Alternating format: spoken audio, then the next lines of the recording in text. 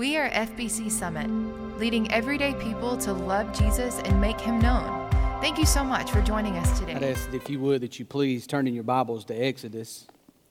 We're going to be in chapter 17 today, and in case some of you do not know who I am Scott Johnson. I am the student pastor here, and I'm thankful to be that. It has been a blessing to me and my family, and I'm excited today to be able to share with you a little bit of what God has put on my heart to share with you today. And the youth and I have been walking through this series this past month, and this series has been titled When Life is Tough and When Life is Hard.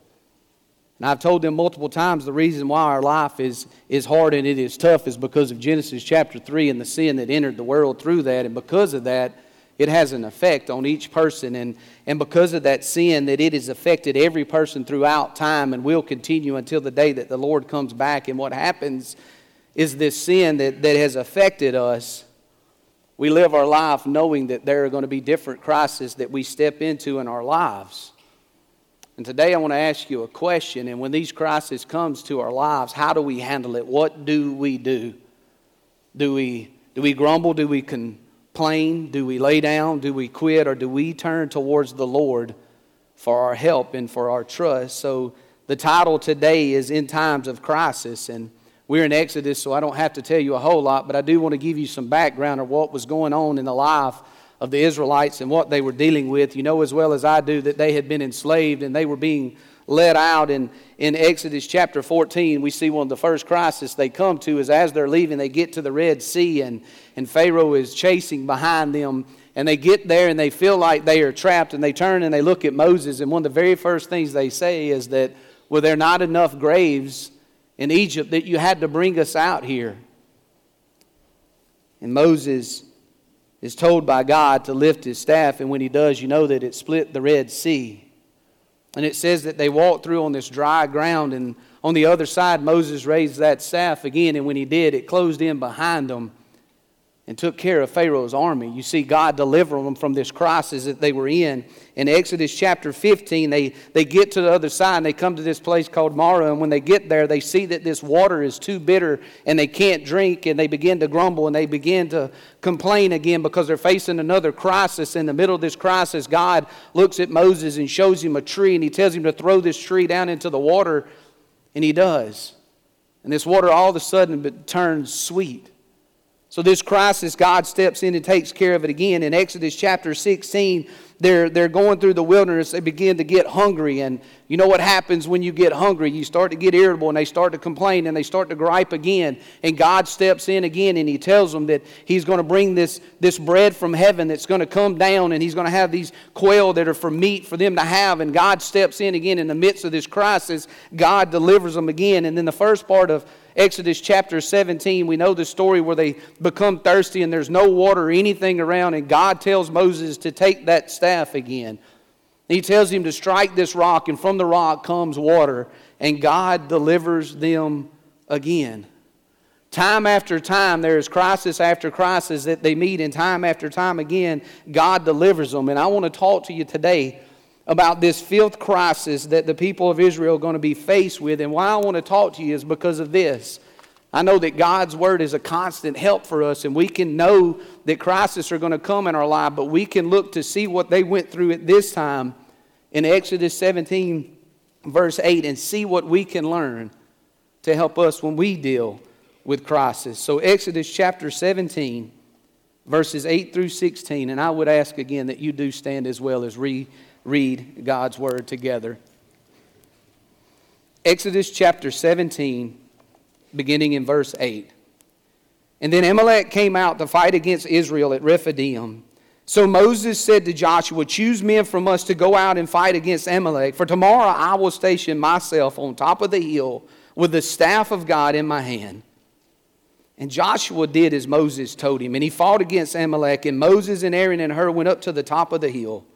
So it came about that when Moses held his hand up, that Israel prevailed, and when he let his hand down, Amalek prevailed. But Moses' hands were weary. So they took a stone and they put it under him, and he sat on it. And Aaron and Hur supported his hands, one on the one side and one on the other, and thus his hands were steady until the sun set.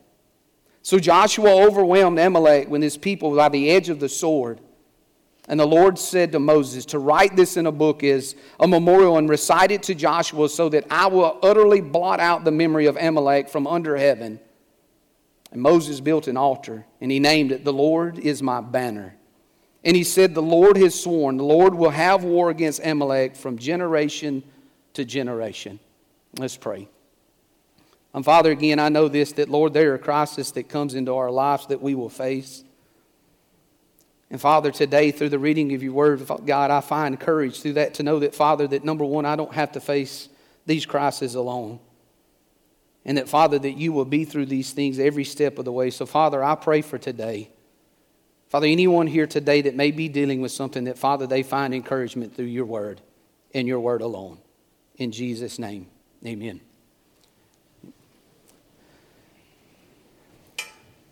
So through this reading of one of the crises that Israel is facing, I want to share a few things with you today. And one of the first things I want to share is this, is that we will all face crisis in our lives.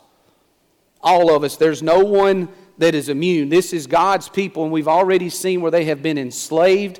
They dealt with that crisis. They were let out, the Red Sea, another crisis. They get to where they're thirsty. They get to where they're hungry. All these different things that they face. We will all face these types of crises, and nothing grips a person or a people group more to me than war. And we see in verse 8 that they are being attacked. It says that Amalek came out and fought against Israel.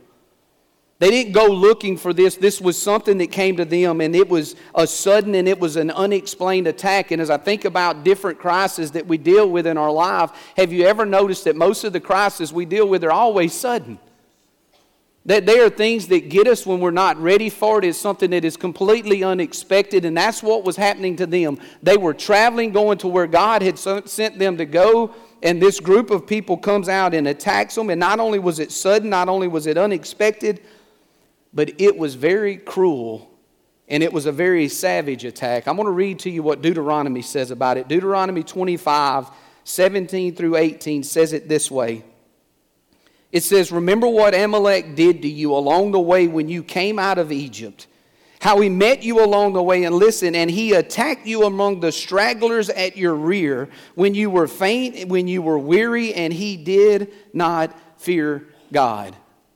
As they were traveling, what this group of people did was they attacked them, and not only did they attack them at the rear. They got the ones that were handicapped. They got the ones that were helpless. They got the ones that were sick. They got the ones that were weary, the women and the children, and that is who they attacked first. And Amalek was out to completely destroy the people of Israel. When they were weak, when they were weary. I want you to understand something. Crisis comes to every one of us, and none of us are immune to it. And it doesn't matter how old you are. It doesn't matter how young you are. It doesn't matter what your last name is. It has no bearing whatsoever what your social standing is. Crisis comes for all of us in this and to this. If you think just because you are a child of God that you will escape dealing with crisis, you're wrong. We have been warned as a church over and over about this prosperity gospel. We have been warned about this belief that when you become a Christian, that your life is all a bed of roses and everything is going to work out perfect for you. And this name it and this claim it situation, I want you to understand something. We are talking about the chosen people of God. And we have seen crisis after crisis that they have dealt with. And just because you're a child of God doesn't mean that you are immune to it. I want to tell you about one of the toughest crises I've ever dealt with in my life. Ever. It was when I lost my dad. My children were young. It was when the Wii's first come out, the little game system, and they were going on sale and you could get them on a certain day. And what I decided I was going to do is I was going to stay up late and I was going to go get dressed and leave the house at about 11-something to come to Walmart here in Macomb. And I was going to be there at 12 o'clock. That way, when these Wii's started being on sale, I could be one of the very first people to get one. And I was going to surprise my children. And I got up to do exactly what I said. And I went to our back bedroom, our laundry room, to get a shirt, to get ready to go. And as I was in that room about to leave, I looked out my back window of my house. And the back window of my house pointed down through a hollow that had a pond in it. Up on the other side of the hill was my parents' house. My mother was at work in New Orleans, and as I looked out that window, I noticed that it looked very bright down there at the end of the house. And the closer I looked, I realized that there was a fire. So as fast as I could, I got Mindy up, I told her to go call 911, and I took off down to the house. And as I get there, I realized that their house is on fire, and it's coming through the back of the house. So I run around to the back, and it was amazing that the power was still on. There was a security light that was still there, and we had a well. We didn't have community water that run off electricity, and I noticed that flame was coming up from the edge of where the kitchen was. Well, I grabbed that garden hose that was there by the edge of it, and I started trying to spray that fire to put it out. And I realized that there was nothing I could do. It was too far gone. There was no way that water hose was going to do it. And at that moment, I started looking around to try to find out where my dad was and why he wasn't helping me. And it was at that moment that I realized that my dad was in that house. So I went into a panic mode trying to find out where he was at. And it was late at night, so I figured he was in his room in his bed. So I ran around to the back of my parents' bedroom of the house that I grew up. And of course, it's night and everybody's got windows locked and all those things. So I had to bust the windows open to try to get into the house. And when I went in, I realized that I couldn't see. The smoke was too much. It was burning my eyes. I couldn't breathe. And I tried to holler out to call for my dad to see if I could hear him. And I couldn't. If I opened my mouth, it took every bit of oxygen that was from me. So I just closed my eyes and got to feeling around, trying to find my dad. And I can't find him, and I luckily find my way back to the bed again, and I find their dresser, and I climb out the window, and as I fall on the ground, I finally get my breath back. And I think to myself, where would he be? And at the time, I had the bedroom that was the coldest bedroom in the house. I don't know why. It was right across the hallway from my parents' house, and it dumped every bit of the cold air that could be found. And I painted my walls this dark color, and he would go in there sometimes just because it was cool and it was dark. So I went around to the front of the house to do the exact same thing. I try the window, it's locked. I have to bust the window. I take my deep breath and I crawl into that room and I search everywhere in there that I can. And while I'm searching, I hear my brother. And he's screaming from outside the window. And I can hear him. I can't see him. I can't open my eyes. I can't do anything. But I finally make it back to the edge of that window where he's hollering, and he pulls me out onto the ground. I catch my breath again, and I finally get there. My brother says one of the smartest things I've ever heard in my life. He says, just go back in and grab the cover and try to pull the cover. If you can grab the cover and you can pull the cover off, you'll know he's not in there. If you grab it and you pull it, you know he's there. So I go back in again, and I grab a hold to the cover, and I pull, and nothing. It just comes straight off. So I realize he's not in there. And I come back out and I go around to their bedroom window to do the same thing. And with everything that I have within me, I'm hoping upon hope that when I grab a hold to that cover, that when I pull it, that it doesn't move. And when I grab it, it does. And it comes straight off. And I can remember my brother getting me out again. And I can remember going to the front of my parents' house, looking out over that hollow like I had always done so many times before, up towards my house over that pond. And I can remember falling on my knees and looking away from my parents' house. And there was so much light coming from that house that I could see everything. And I fell to my knees, and the only thing I wanted to do was just to pray. And I realized that at that moment there was nothing else that I could do to get my father out. And I tell you that for a reason, because it was one of the toughest crises that I've ever been in my life. But I want you to know something. Jesus Christ had saved my soul before that moment. And I want you to understand something. Crisis comes to every one of us. It is part of this fallen world that we live in. Until the day Jesus sets things right, we're going to deal with them. And what I want to encourage you is that there are things within God's Word that can help us get through these things. This was God's chosen people that we're talking about. This was not a group that were not believers. We're going to face crisis in our lives. All of us, and no one is immune to them. And some of you here today may be dealing with one right now. Man, I don't know. But if you are, I want to encourage you with what I learned and what I have seen through the reading of this word here, The second thing is this, that we never have to face a crisis alone. We don't have to go through this alone. Look at what happens in verse 9. We see that Moses is there, and Moses says to Joshua, he says, choose for you men of us to go out and to fight against Amalek, for tomorrow I will station myself on the top of the hill with the staff of God in my hand. What he says is, I'm going to choose you, Joshua, and then Joshua, you go choose men. And if you look at this, you'll see that there's moments where Joshua is going to be down in this valley, and he is going to be fighting, but he is not alone. And Moses steps up to the top of this hill, and you think for a moment, well, maybe he's going to be alone, but that's not the case. Verse 10 says that Joshua did exactly as Moses told him, and he fought against Amalek. But listen, it says, and Moses and Aaron and Hur went up to the top of the hill. See, they're facing a crisis in their life like they had never faced before, but none of them are alone. Not one single person in the Israelites faced it alone. And I want you to understand something. We don't face crisis in our lives alone. There are people that God has placed in our life to help us through these moments.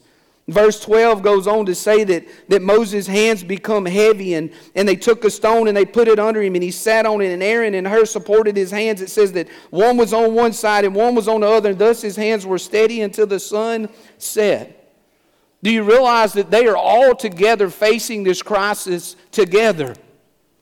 No one is alone. The valley is fighting, but they're not fighting alone. The mountaintop, the hilltop is together, but they're not fighting it alone. And they face it that way. And I want you to understand something within a church. Man, we have been blessed with so many different attributes that each person has and so many gifts that God has given us. And we use them to help one another. We use those things so we can bear one another's burdens, as which God tells us to do. And I want you to know something. We have small groups here within this church. And if you're not a member of a small group, I want you to understand what you're missing out on. The small groups here at this church is a group of believers that live their lives together. And it's a small group because they get intimate and they get personal with each other. And anytime anybody deals with something, there's a whole other group of people that are there with them, building them up.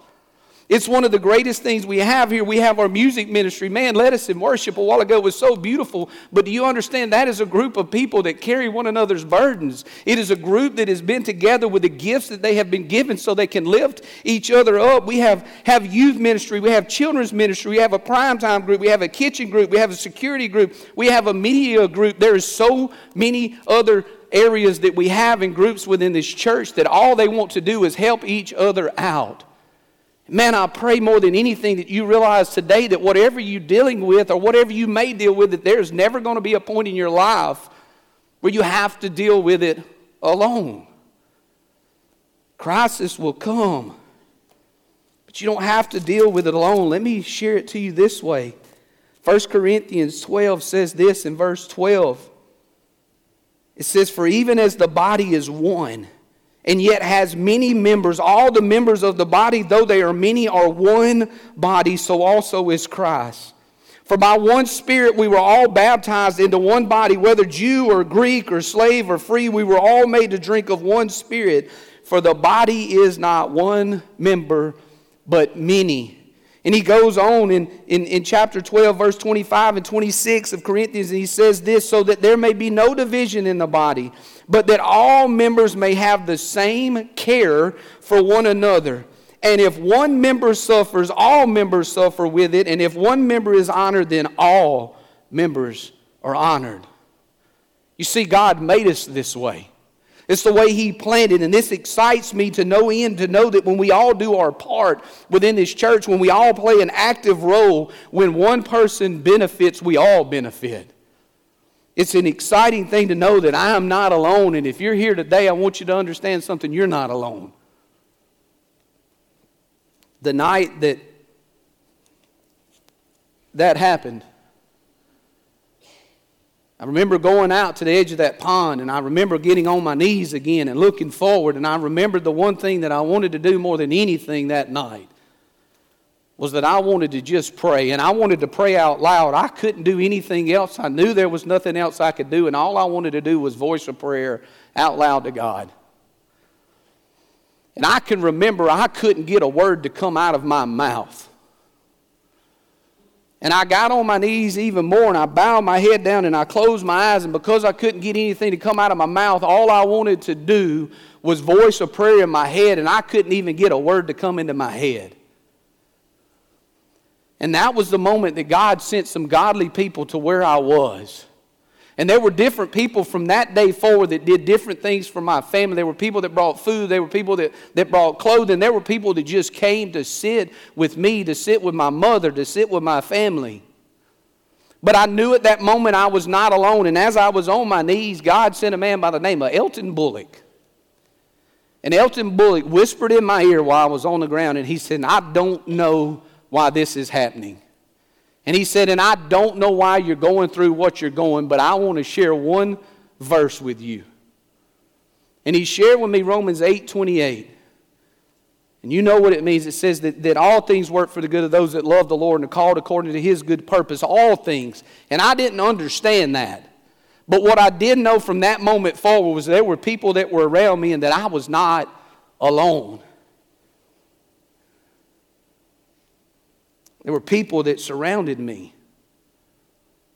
And in one of the toughest crises in my life, I didn't have to deal with it alone.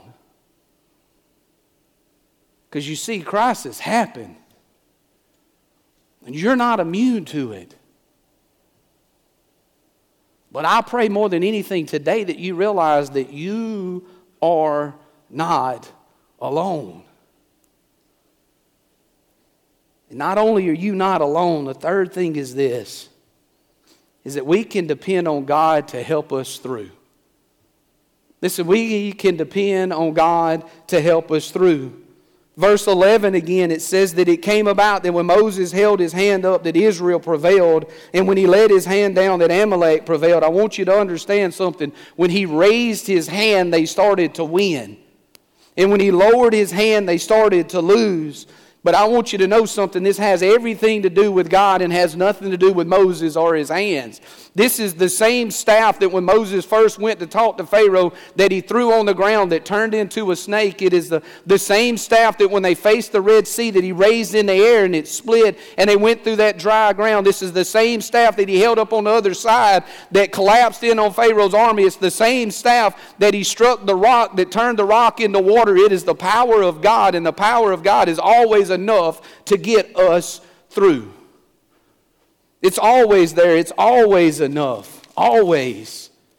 And it was the power of God that led them through every crisis up to this point. Do you understand? Through this exodus that they were going through, they had faced trial after trial after trial and crisis after crisis after crisis. But God had got them through every single time. He's proving over and over that he can be trusted to them, and he has proven to you and to me every time over and over and over again that he can be trusted. Verse 12 says this, that Moses was up there, and it says that his hands began to get heavy, as it said. He began to get tired. And I want you to understand, Moses was 80-something years old. He has a right to get tired, correct? Not too long ago, Chris and I were down at the new court we had built, and we were on a scissor lift, and we're putting these backboards up. I'm not 80, okay? I'm not close to 80 in my mind anyway. But we're down there, and I'm having to hold this goal up while he's doing different things and tightening it up. And I want you to understand something. About 15 minutes into that, I felt like my deltoids were on fire. They were burning. And Moses gets tired because he doesn't have the ability to get through this crisis. It's not his hands that are holding up that's making the difference. What is making the difference is the staff that he has in his hand. Let me take it a step deeper so you understand. Look at verse 13. Verse 13 says this, so Joshua overwhelmed Amalek and the people with the edge of the sword. Again, we know that it was a staff that was raised that did that. But look, it goes further to say that the Lord said to Moses, write this in a book as a memorial and recite it to Joshua. And listen what he says, that I will. You see, it's the power of God that come through triumphant here. He says that I will utterly blot out the memory of Amalek from under heaven. And Moses does what only Moses can do. He knows where his help comes from, so he builds this altar and he names it, the Lord is my banner. And then he said to him again that the Lord has sworn, the Lord has, and the Lord will have war against Amalek from generation to generation to generation. It was the Lord. It was the Lord that had proved himself over and over to get them through. And I want to tell you something that helped me and how the Lord truly showed me how I was able to rely on him through this crisis. I told you that Mr. Elton quoted that verse 8:28 to me, and I'm one of those people that listen, you give me a verse, I'm all excited about it, but I want to go back and I want to read everything else. I want to know what's in front of it. I want to know what's behind it. I want to know every part of it. And I told you that night that I had got on my knees and all I wanted to do was pray. I was saved and I knew where my help come from, but I couldn't find a word to explain what I was feeling in my heart. He quoted that into my ear and shared that and whispered that into my ear. And a couple weeks later, I go back to look to see what is before and what is after. And this is what Romans 8:26 and 27 says. You want to talk about how the Lord can be trusted to get you through a crisis. This is what he did for me. It says that in the same way, the Spirit also helps our weaknesses. When we are weak is when he is strong. And it says this, for we do not even know how to pray as we should, but the Spirit himself intercedes with us with groanings too deep for words. I couldn't tell you how bad I was hurting that moment. And the words that I would have got out of my mouth would not have compared to the depth that I was feeling within my heart. But I didn't have to because the Lord was fighting my battle for me. It says again that he was speaking on my behalf with words. They were groaning too deep for words. In verse 27 says that he searches the hearts and he knows what the mind of the Spirit is because, listen, he intercedes for the saints according to the will of God. It's what he does. He intercedes, he helps, he groans for us when we can't even figure out how to get through a crisis, and he is the one that we can trust to get us through. And as I was reading this and preparing this sermon, I read something that totally amazed me about it. In Exodus 13:17, when they start to leave to be delivered out, it says that God looks at him and he tells him he don't want him to go through the lands of the Philistines because he's scared that they will see war coming and that they will go back to Egypt. He don't want to send them there because he knows war is coming. You see, they weren't ready at that moment to deal with the crisis of war. But through everything else that they dealt with, God had delivered them over and over, time and time again, to get them to this point to where now there is war, but he sends it their way and they are ready for it. And time after time, God was teaching them that you can trust me. It's the whole story of this wilderness, this wandering that they were doing. In the moment of the crisis they were in now, he was there to deliver them from that. In God's presence that day, in that staff that Moses raised high, I want you to understand something was more powerful than any weapon that they had on that field that day. And I don't know what you may be dealing with if you're dealing with a crisis right now. And if you're not, I want to assure you this, that you will. It's coming. But man, God has done something wonderful.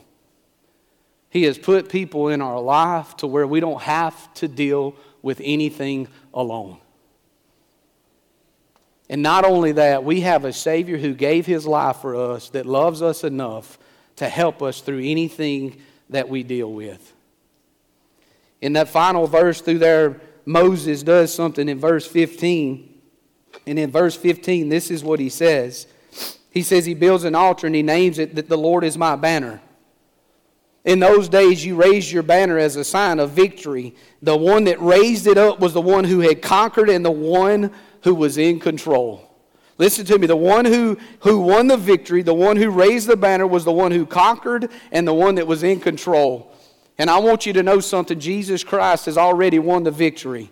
The banner belongs to him, and is he in control of everything that we do in our lives. And I want to encourage you today by this. If you're a child of God, it doesn't mean you're going to escape crisis. But if you're a child of God, what it does promise you is this: that you won't deal with a crisis alone, and that there are people that God has put in your path to help you through it. But most of all, if you're a child of God, he loves his children and he will help you through. Let's pray. Thanks for listening to FBC Summit. We are leading everyday people to love Jesus and make him known. For more information, visit our website, fbcsummit.org.